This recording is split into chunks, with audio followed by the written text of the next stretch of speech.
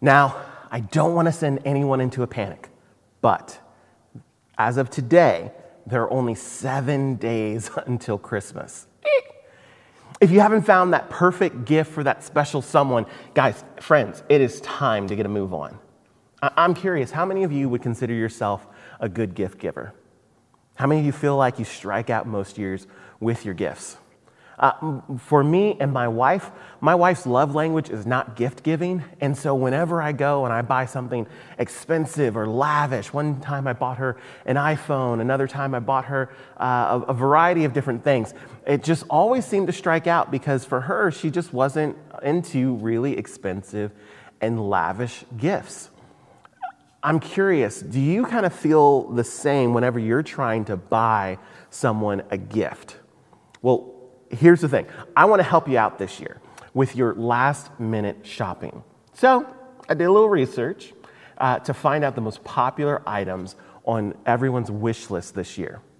Now, according to the National Retail Foundation, they pulled together some data and they gave us the top 3 gifts people are interested in. So if you're curious, if you're still shopping, here you go. The third most wished for gift is books and other media, with 35% of gift receivers hoping for this kind of gift. How many of you would be happy out there to receive a subscription or streaming service? I got me some HBO Max, some Amazon Prime, Netflix, like you name it. We probably in our household have a streaming service and would love a subscription to one of those things for like 6 months, not just a month. That's cheap. Don't do that. The second most wished for gift is clothing and accessories, with 52% of people wanting that type of gift. But do you think the most wished for gift is, let's say, toys, let's say electronics? What do you think the most wished for gift is this Christmas season? Believe it or not, it's gift cards. 59% of people just want a gift card, which might suggest very few of us are actually good gift givers. You see, it can be hard to find the perfect gift. But today, I want to talk about a gift you could give every single person you know, and it would be exactly what they wanted. What gift could that possibly be? The gift of belonging. What's up, everybody? My name is Theo Davis. I'm the digital pastor here at Restore, and we live in an epidemic of loneliness right now.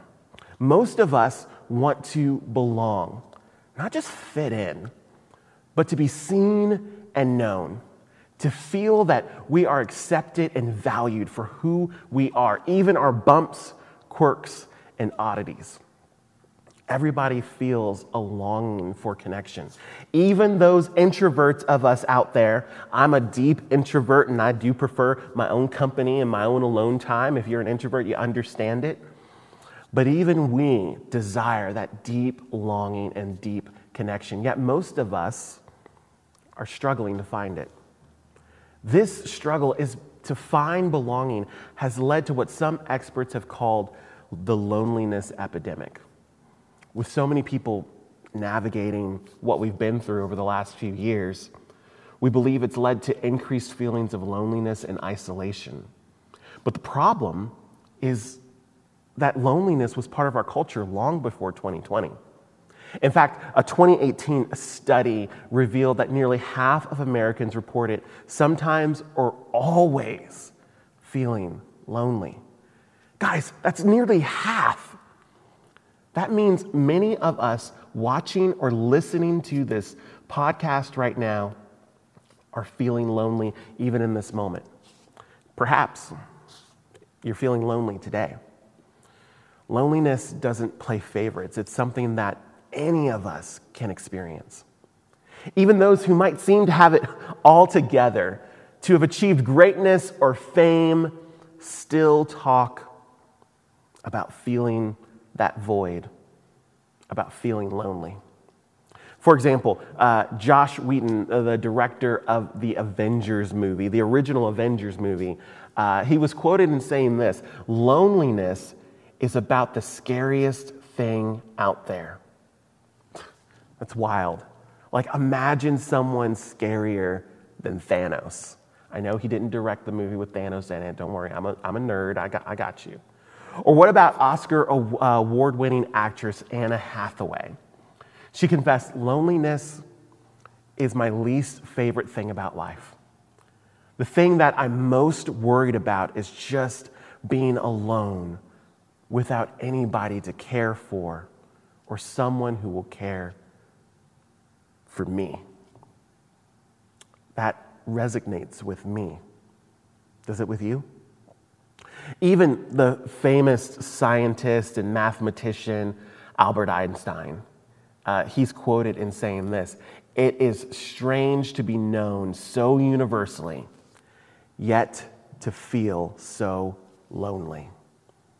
The problem with loneliness is it's so pervasive that we even took it into space. In the 70s, NASA launched twin spacecrafts named Voyager 1 and Voyager 2. Yes, I'm bringing in some space stuff because I love me some planets and some exploration. Their mission was to photograph the farthest reaches of our solar system. However, when they sent the spacecraft to outer space, they also equipped them with something called the Golden Record. A record containing sounds of Earth, such as the human heartbeat, a baby crying, a dog barking. They wanted to send a message from Earth to anyone out there in the universe who might happen to be listening, who might happen to find the spacecraft and figure out how to play the record. If alien life forms came across the Golden Record, among some of the recorded sounds, they would hear this. That is one of Beethoven's most famous, what do you call it?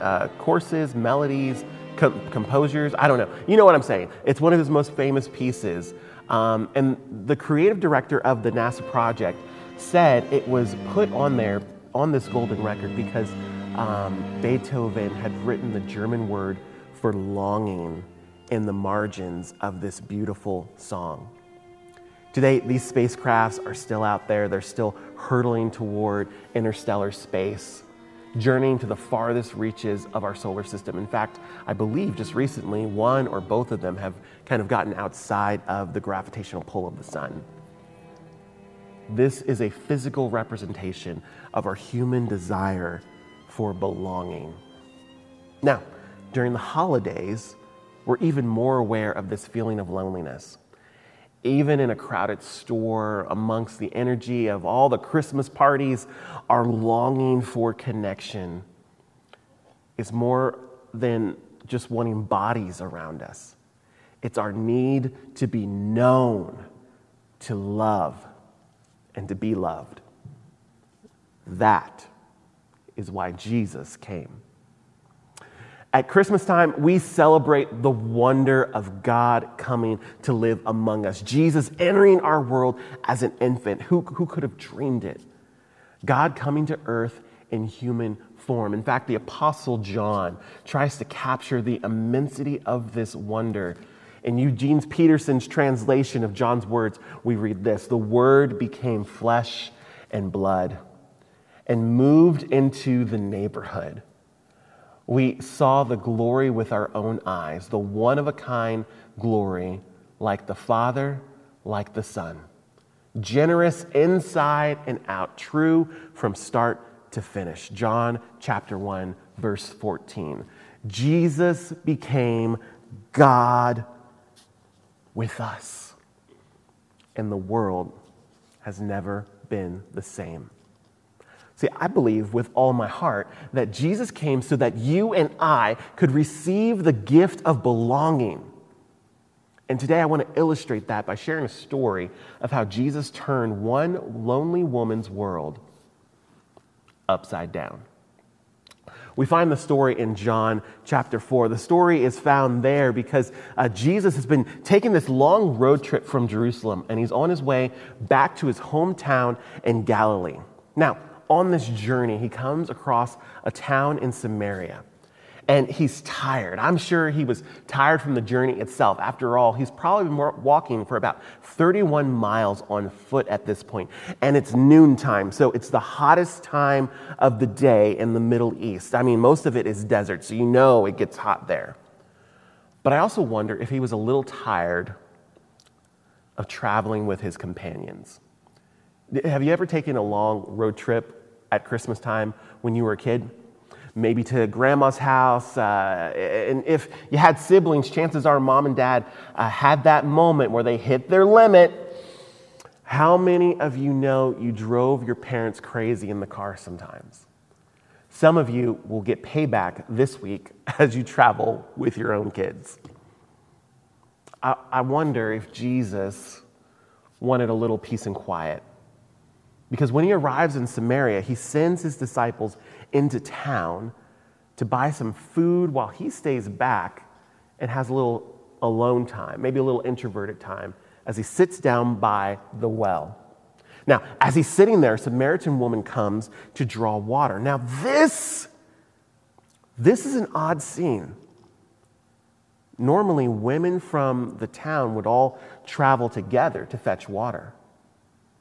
And she came at noon, the hottest time of the day, the hardest time to complete this errand. What would it have been like to be that woman living in a town where everyone knew everything about her, where she was surrounded by nothing but familiar faces, yet felt alone?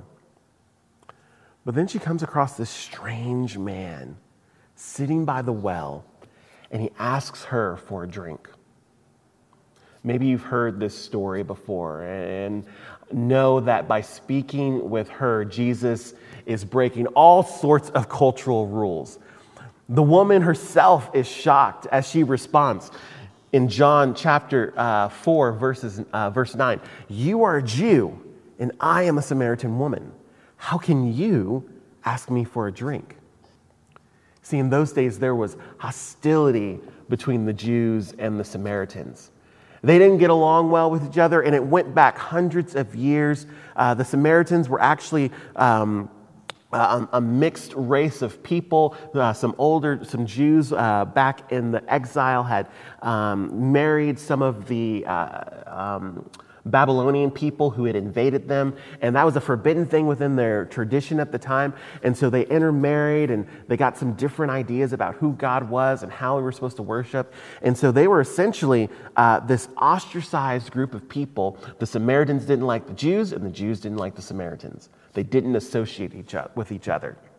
And culturally, a man would have never acknowledged a woman's presence in public, much less speak to her.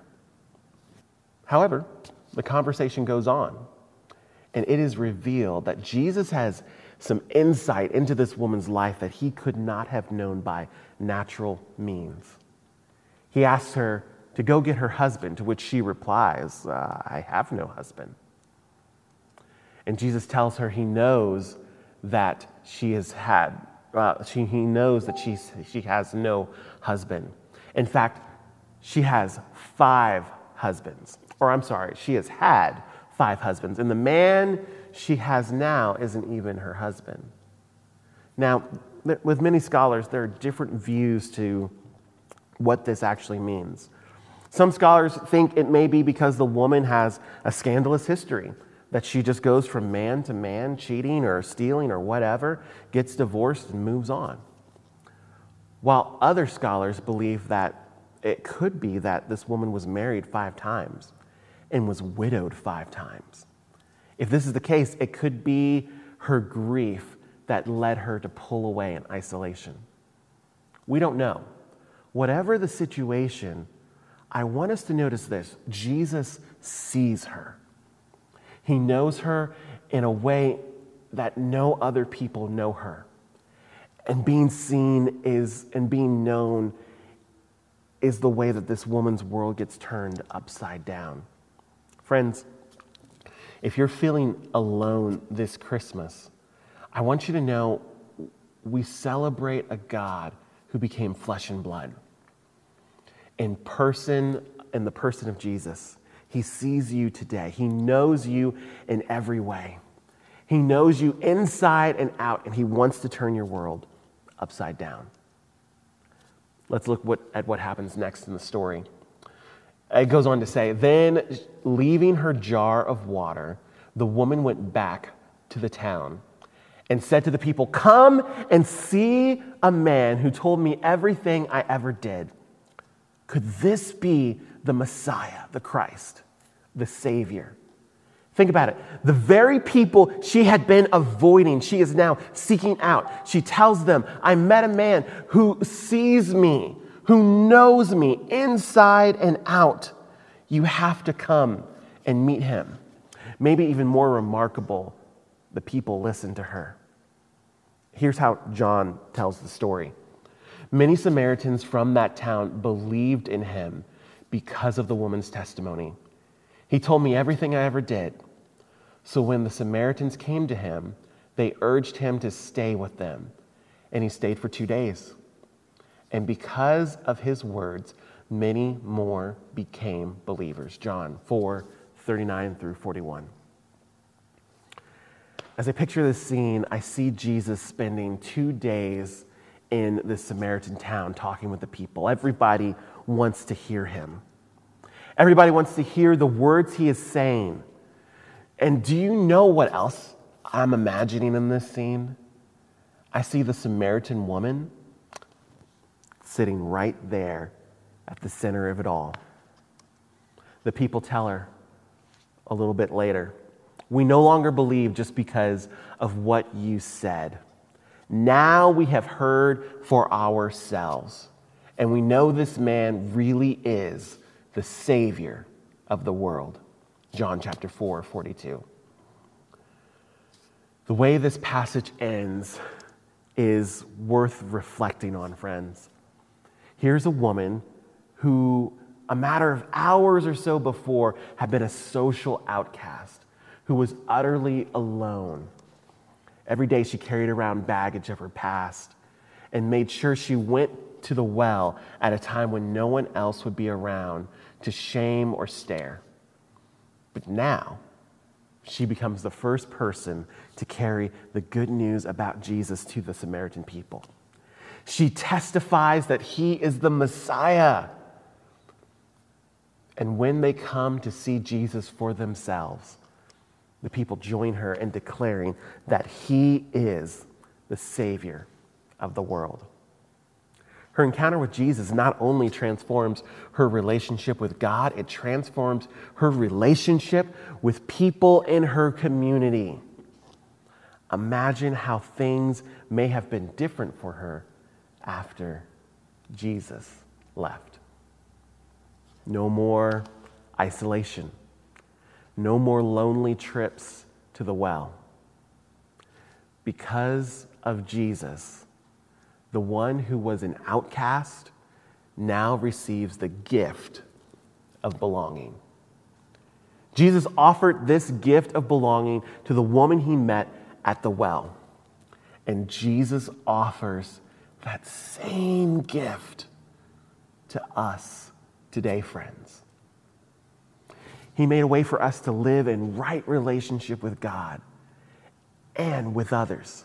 God adopted us as his children. He is our loving Father, and we have become brothers and sisters. Yes, even those of us listening online, even though you can't see me if you're listening, or maybe we're not in the same room because you're watching on YouTube or our website platform, we are brothers and sisters if we belong to Jesus.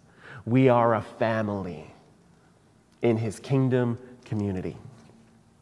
But many of us have been living solo lives, disconnected from God and from each other. Perhaps it seems that the loneliness you feel will always be there. Maybe you feel misunderstood or unheard. Like the Voyager spacecraft, you might feel like you're traveling in space, carrying this message of longing and hope for connection. But that doesn't have to be your story. Jesus' gift of belonging, of being seen and known, that gift belongs to you. When you accept that gift, you become part of a community of others like you who are learning to follow Jesus, although we don't all learn perfectly.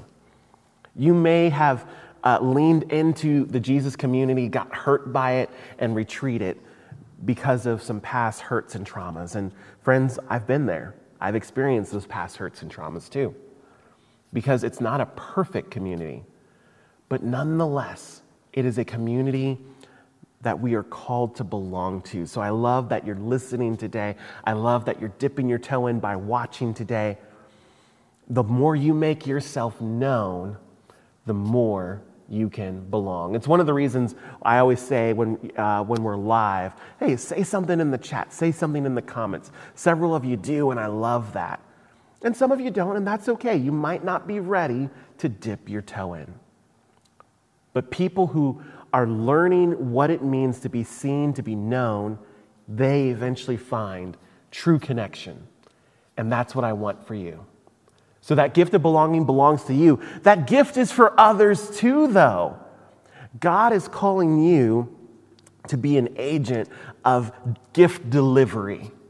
You know, Jesus says it's more blessed to give than it is to receive. It's so true. I love when I can come around someone and help them find community. When I can love on somebody, it's such a blessing for me to give that gift. God wants you to do the same. Don't just wait around for other people to love on you, for other people to constantly wrap their arms around you. You're called to do the same for others.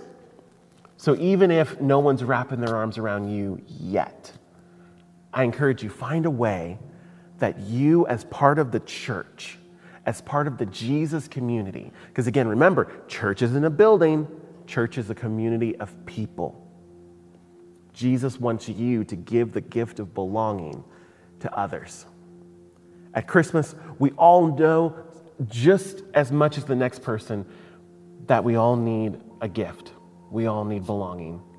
There's excitement and there's laughter and there's smiles when we can sit around a table together, when we can sit in a room together, when we know that we are cared for and we are loved. And that's exactly what the woman did who met Jesus at the well. Jesus saw her, Jesus knew her story, her struggles and her joys. She asked him a big question about faith, and he responded by giving her a gift greater than she could have ever imagined. And she wasn't content to keep that gift to herself. The woman returned to her village and told the story of her encounter with Jesus, of all of her highs and lows. She opened the door for other people to receive that gift of belonging to. They could be seen and they could be known because of this woman's willingness to be seen and to be known. Because she shared this gift, others got to have their world turned upside down. The gift of belonging, it's for everyone. And we have an opportunity this Christmas season to give that gift away. Here's my question. Who in your life needs the gift of belonging? It might be a neighbor who is spending the holidays alone this year. It might be a coworker who is experiencing life and family origins very differently than you are. It might be a family member you've barely spoken to since maybe an election, a falling out, maybe even from your childhood. Offering the gift of belonging can begin with a simple text message, a simple hello, a simple invitation to dinner. Everybody loves food and some barbecue, right? It can happen when you just listen to someone's story. Friends, together, we can offer the gift of belonging to a lonely world and help people find their way back to God. Let's pray. Dear God, I thank you so much that you are Emmanuel, God with us.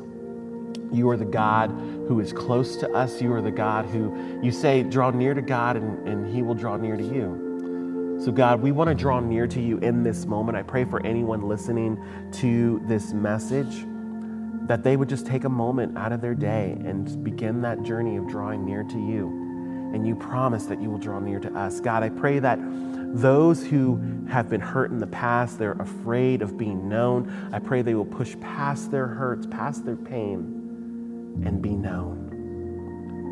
Give the church an opportunity, give the community an opportunity to know them, and so that they can know others.